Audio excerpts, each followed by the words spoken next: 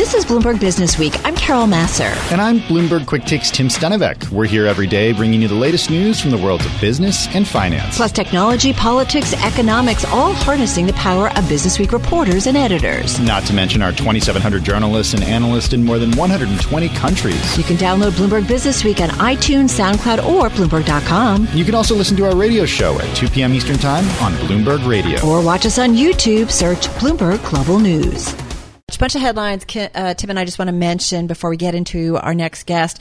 The U.S. CDC updating its COVID-19 guidance for kindergarten through high school, providing flexibility for local decision makers to determine what's needed to safely keep kids in the classroom. We are, though, Tim, seeing infections rising across most regions of the world as that Delta variant spreads, that from the World Health Organization's chief scientist. Yeah, we're also seeing South Africa going through a third wave as it's just battering the country right now. And in Canada, residents in Ontario could see the vast majority of restrictions lifted in August, a tale of two different stories when we look around the world when it comes to the vaccine and with COVID. And then there's those late day headlines from Pfizer yesterday looking for emergency authorization for a third booster dose. Let's get to it with Dr. Ian Lustbader, clinical professor of medicine at NYU Langone, on the phone in New York City. Ian, so good to have you here. Happy Friday.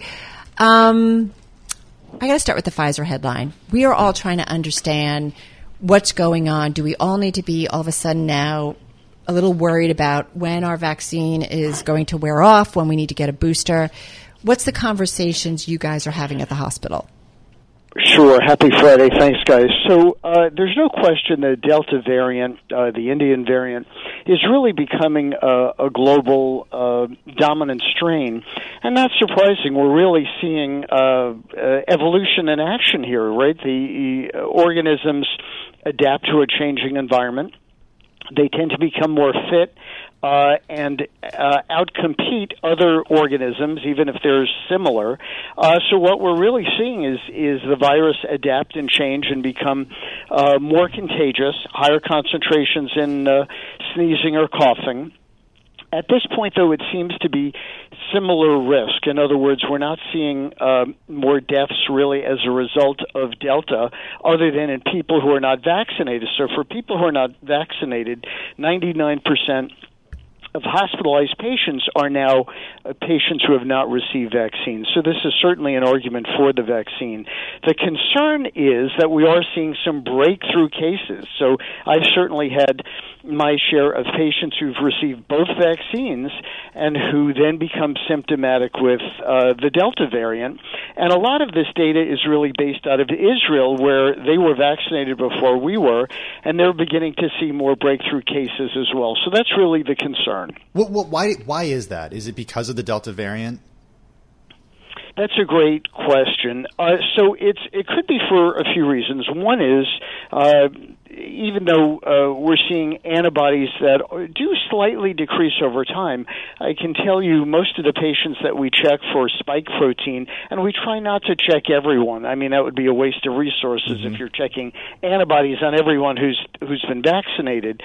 But in select people who may be traveling or have other issues, those antibodies are sky high. But it does look like over time, and certainly in Israel, that antibody levels are dropping. So probably a combination of slightly lower antibody levels and perhaps a more aggressive variant in Delta is why we're seeing these breakthrough infections.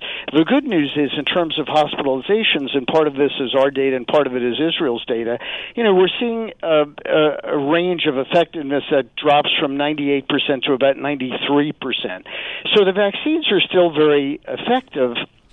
The question is, will that begin to wane over time? The other question that comes up is, should we be developing a Delta vaccine, which does make sense, but maybe we should put our efforts into vaccinating more people than giving a third dose to people who have already received 2 doses? You're preaching to the choir. So what's interesting, though, is, and we've had this conversation this week, Dr. Lustbader, is that if you can't get those people to get the vaccine, you can't get to herd immunity. And that increasingly gives the virus the opportunity to seize on to new hosts to continue to mutate, which could potentially, I'm not a Susie pessimistic kind of person, but it does open the door to creating a virus that is even more potent, more lethal, and more contagious than what we're dealing with right now, right? That's the reality of it. Right. So the longer the virus replicates globally, the higher the chance of another variant developing. I think it's inevitable that there will be, other variants, Lambda all the way out to Iota. So we certainly feel that there will be more variants. The question is, will they be potentially more lethal? It is an argument to get everyone vaccinated. Of course, there's hesitancy, and rarely we are seeing, odd symptoms after people get vaccinated, and you always have to tell patients, look, what is the risk of getting COVID versus the risk of the vaccine? The risk of having a complication from COVID is far greater than the risk of a complication from the vaccine, although we do see a handful of issues after that. But I agree with you. I think if we can't get everyone vaccinated, and someone is willing to take a third shot, that probably would provide some protection, yes. Hey, the Dr. question Lustbader. is when. Yeah, Dr. Lustbader, just in 20 seconds, are we going to be wearing masks again in the fall? I think right now we're seeing people well protected. There's no real urgent concern. The fall is a few months away. I don't see any real concerns. I think we're beginning to demask. If Delta really takes off or another variant, we may have to rethink that approach. But right now, people are taking their masks off, and I think they're doing well. Let's get right back to Dr. Ian Lustbader, clinical professor of medicine at NYU Langone, on the phone in New York City. One more thing on the virus, and then we want to move on. What's the end game, in terms of how you think, Dr. Lustbader, this works out? Is it just a case of a lot of people, I'm thinking U.S., I'm just looking at the U.S. situation, a lot of people get the vaccine, and that helps create some kind of herd immunity. You've got other people who are going to get the virus. They're either going to recover, develop their own immunity, or they're going to die off, unfortunately, to be so blunt. And then that's how we get to a better place, ultimately. Well, this is a global problem, and even though we like to focus on the United States, we really can't. At this point, I believe globally, out of 8 plus billion people, somewhere in the 3 billion range may have received, one or more vaccines. We don't really have great data from countries like China and Russia, and we also really don't know how effective those vaccines are. They seem to be not nearly as effective as the mRNA vaccines. I think we are going through this for at least another year or more. We've back in 1918, it took 3 years and multiple waves with the Spanish flu, and I think we're going to see a higher death count and higher disability, and it may be even years of post-COVID or long-haul symptoms. This is not a completely benign illness, even if you get it. Loss of smell and taste and so forth may be transient, but there may be other issues. So we do need to work on things, perhaps like ivermectin or other maybe off-the-shelf medications or other treatments or preventatives while we're waiting to vaccinate people. We really have not focused enough on that area of research, and I think we need to do that. And I think we still have kind of a rough year or two. In the United States, I believe as we said, we still have a pretty good level of protection, the 90-95%, even against the Delta variant. But in the areas of the country that are not vaccinated, they're going to have an increase in hospitalizations and other problems. Look, this is something that we know we're going to have to be living with for years. And as you mentioned, it's a question of treatment. It's a question of getting more and more people vaccinated. Dr. Lustbader, while we have you, I want to talk about the heat wave that is hitting parts of the United States. California bracing for another weekend of heat that could set records, temperatures above 110 degrees Fahrenheit in some parts of the Central Valley of California. As a doctor, as a medical professional, what do people need to know about surviving these type of heat? Very important. We're definitely seeing some global changes. Why and for how long, we don't really know. I do want to mention something called Ariel's Checklist, which people can Google, ARIEL, Ariel's Checklist, and it talks about acclimating to the heat not hiking in the middle of the day, slowly acclimating, hydrating, wearing loose clothing, getting enough sleep, and determining the wet bulb globe temperature. In other words, really what is the ambient temperature. And why this is very important is because based on your age, health, and activity, once the body's temperature begins to rise, a lot of problems happen. There can be nausea, headache, dehydration. And once the body's temperature goes above 104, often it's irreversible. You can have confusion, fainting, seizures, and death, quite frankly. So once you get irreversible damage to the brain or the heart, it's a real problem. Wow. So it's very important for people to understand the difference between heat exposure, heat exhaustion, and heat stroke. Heat stroke is really the life-threatening, condition, and to be very careful to get into cool areas, have some air conditioning, even if that's not available, to minimize your exposure, because this is often undiagnosed, and people, by the time they're symptomatic, are often very far along with body temperatures and core temperatures that are very elevated beyond what they're aware. And people around them should pay attention and see if someone does not look good when they're outside. Respond right away. Don't think they're making this up. It's a very lethal and often underdiagnosed condition. And increasingly, we're seeing these hotter temperatures coming earlier and sooner and more frequent in places that normally didn't, like the Pacific Northwest. Yeah, that was shocking. Crazy. Thank you so much, Dr. Ian Lustbader, clinical professor of medicine at NYU Langone Medical Center, on the phone in New York City.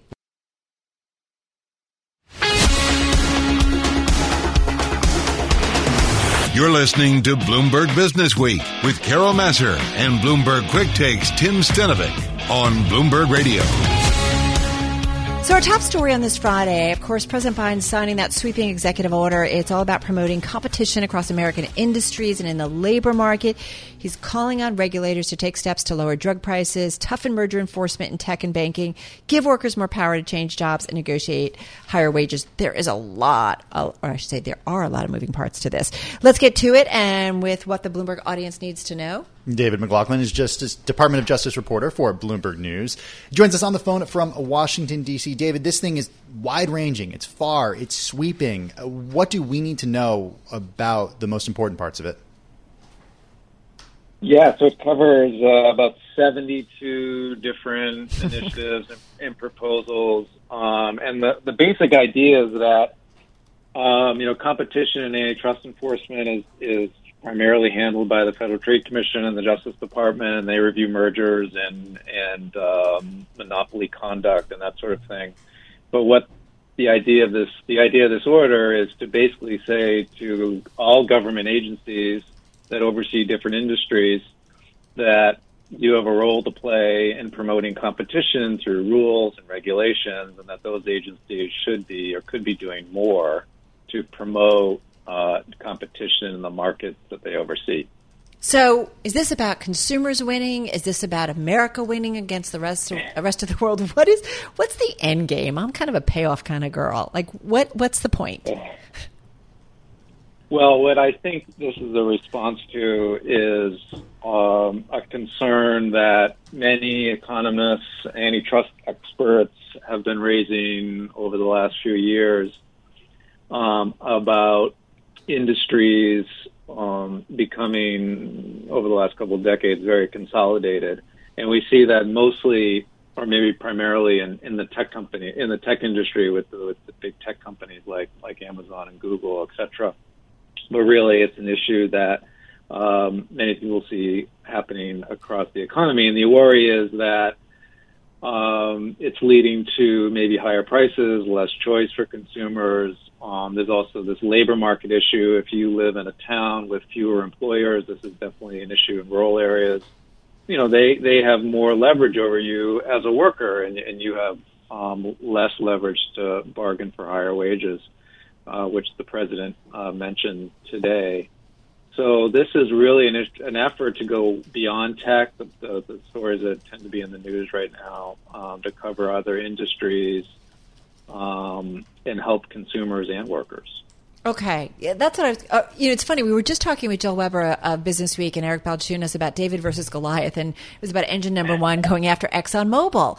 And they had a big win. And is that what it's about, is David versus Goliath, individuals, consumers who in many ways, and some workers, and we saw this play out during the pandemic, right, that really got hurt hard and were left behind, while we know that there were some workers that were able to work at home. There was no really disruption in their lives.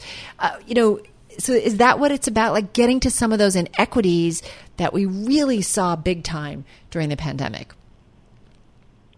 Yeah, because there's plenty of research, and some people dispute this, but there is research showing that. So when you have a monopoly or a dominant firm in a market, of course that company may have the power to raise prices and may lead to less choice, but some people think there are wider macroeconomic effects on productivity and income inequality. Like the superstar companies may pay their workers very well, but others in the economy who may not be working at those companies might be losing out. And so there are worries that when dominant firms or just a handful of dominant firms are controlling markets, there are bigger problems that are being caused. And so I think that's what the White House is trying to get at with it. So, David, now, what happens now? Because as we saw, we were listening to this, we were watching it. It was playing on our YouTube when Biden signed this executive order. He was flanked by members of his cabinet, by antitrust officials.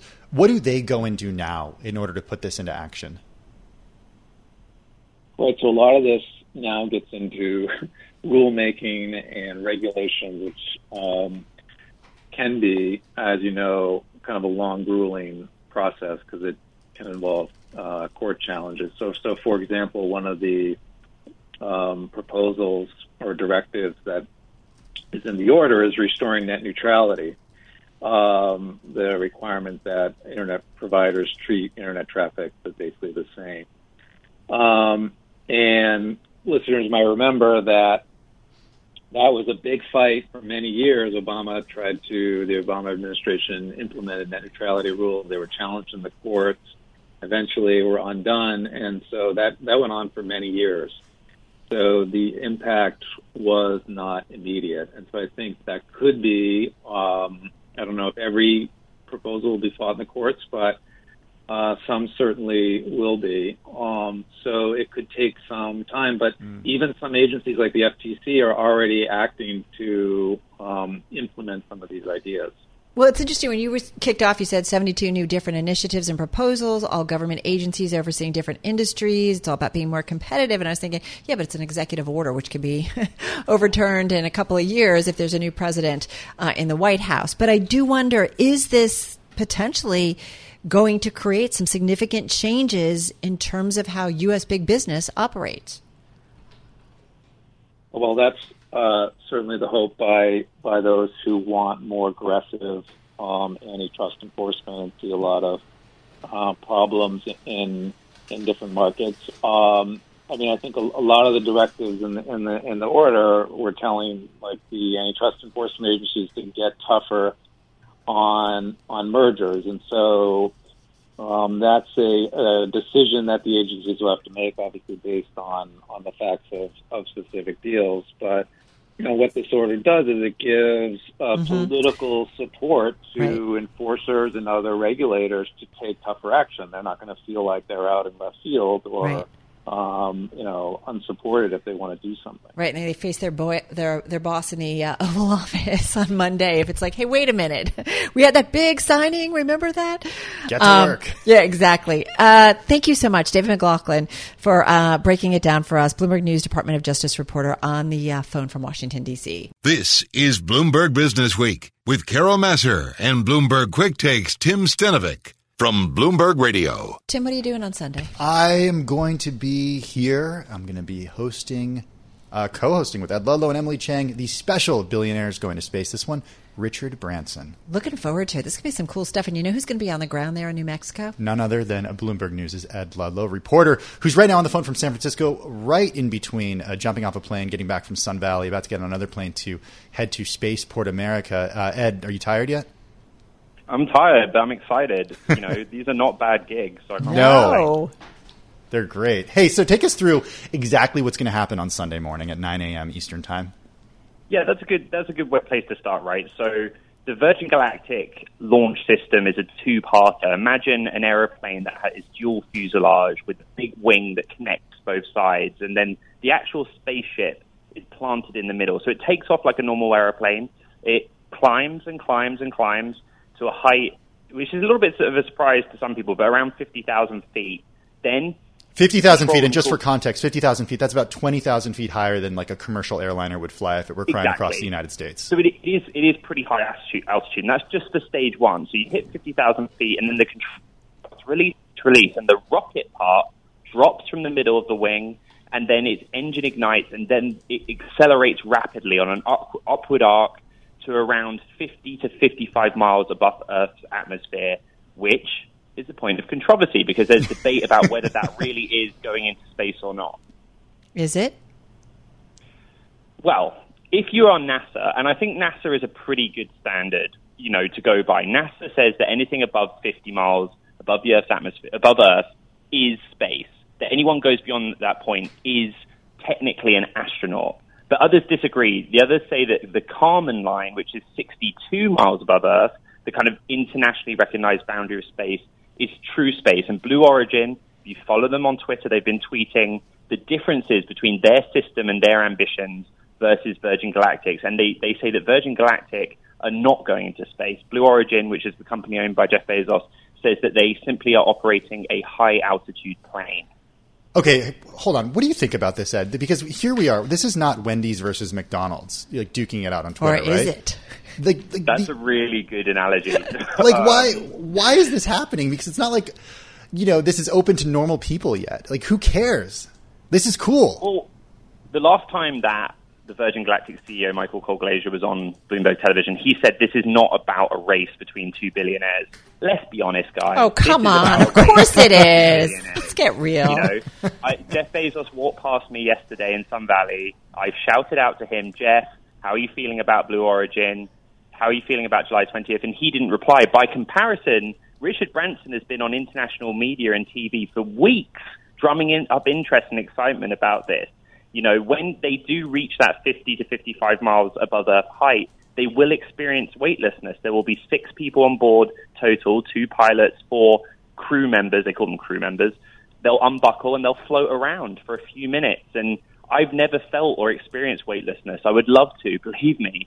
But I personally would take that to be in space because I'm not sure where else you could do that. Do you have $250,000 to go and do a 4-day? I think you know the answer to that question. I do not have the capital to fund my own space. But that's why I say this is a billionaire's race because ultimately, the near-term ambitions for these two companies are funded by different means.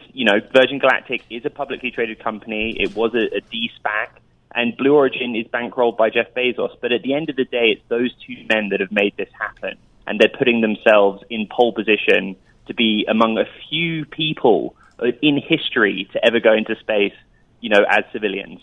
Well, and this is all about the development of space tourism, right? Correct. And you look at Virgin Galactic shares. We've been talking about it this week on air. On a tear this year, they've more than doubled. Is there a viable business that these billionaires, these space billionaires are creating, Ed, that will be with us for years to come? So what Virgin Galactic say about this is that their business model and future profitability is based on the efficiency of manufacturing the spacecraft. Because theirs is not a rocket that just simply shoots straight up. It's a plane. It's more energy efficient. But they basically say that the way they go about building these planes is that they can do this at volume and they can get regular flights. They say they charged around $250,000 for the first 600 people that signed up. They're not taking orders at the moment. They're not taking bookings. But they're very confident that going forward that they will be cash flow positive and reach profitability based on the business model. There are others out there that disagree. I think we've discussed this, guys. Elon Musk says that launching as a business has a peak of about $3 billion a year, regardless of the payload that you're sending up. For him, the money's in the data, Starlink, space internet, things like that. Right. And Elon Musk, with respect, is a good authority on this. But Virgin Galactic is very, very confident that this is a viable business model. And Virgin's got Virgin Orbit, which is not connected to Virgin Galactic anymore, but it's still part of the Virgin Empire. and it does satellites. Yeah, it does, and for a very similar delivery mechanism. Yeah. It's basically a custom 747 that goes to high altitude, and the rocket drops off the bottom, and then from that altitude launches on a sort of arc. But same result, right? They put satellites into orbit, and the money comes from the data generated. So $250,000 a pop for a trip times 600 is $150 million. It's a lot. It's a lot. Virgin Galactic has an almost $12 billion market cap. And when it went public, it was a fraction of that. I mean, it was $10 a share because it was a SPAC. I got to love it. I think continuing space exploration is an interesting thing, and I'm looking forward to that special. Oh, thank you. It's going to be fun. Sunday. 9 a.m. I'm driving in my car. I turn on the radio. How about you let me drive? Oh, no. Who's gonna drive you home? Honey, please, I'll do the driving. Drive on. Excuse me, I want to drive. Just drive, baby. It's the question that drives us. Drive away, take a break. We can reach our destination. This is the Drive to the Close That funky music will drive us till the dawn. on Bloomberg Radio. All right, just about 10 and a half minutes to go. We are heading towards the... Already, Carol?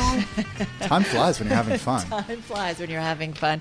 It has been a fun week, an interesting week, some volatility this week. And let's get to it with Nadia Lavelle. She is Senior U.S. Equity Strategist at UBS Global Wealth Management. Nadia joining us on the phone in New York City. Nadia, good to have you here. How do you explain this week? We had some selling, we had some buying. It's a risk-on trade today. What do you believe investors are focusing on right now? Yes, it's so great to be here. Thank you for having me. Sure. So in terms of the volatility this week, we do think that it has to do with a confluence of things ranging from, concerns around peak growth, labor supply shortages, potentially curtailing growth. Obviously, the Delta variant and the emerging Lambda variant is giving some pause and concerns around global growth. I do think that, though, that investors should be focused on the overall strong economic growth that we're expecting in Q2, and that trend to sort of continue into the back half of the year, and then we expect to see above trend growth into 2020. It's going to be okay, right? At least for the next 6 months. Right? Absolutely. It's going to be okay.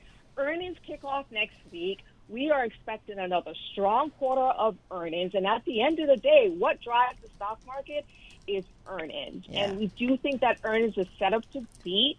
I mean, I'll unpack that just a little bit more for you. When we look at Q2 expectations, we think that they're just too low, right? What do you mean? You think too low?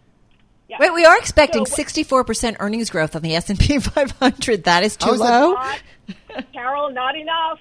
Really? Because what? Let's unpack that. Okay. When you look at what the expectations are versus Q1, is actually expected to decelerate. And so we don't agree with that. You should expect Q1 to be the lowest quarter of the year in a non-recessionary year. Right now, consensus expectation is for Q2 to decline about 8% versus Q1, which is just peculiar given that economic growth in Q2 is expected to be more than 3 percentage points acceleration from Q1. What drives earnings? Economic growth. So if economic growth is stronger in Q2, earnings growth should be even stronger than it was in Q1. Nadia, can we call you a bull?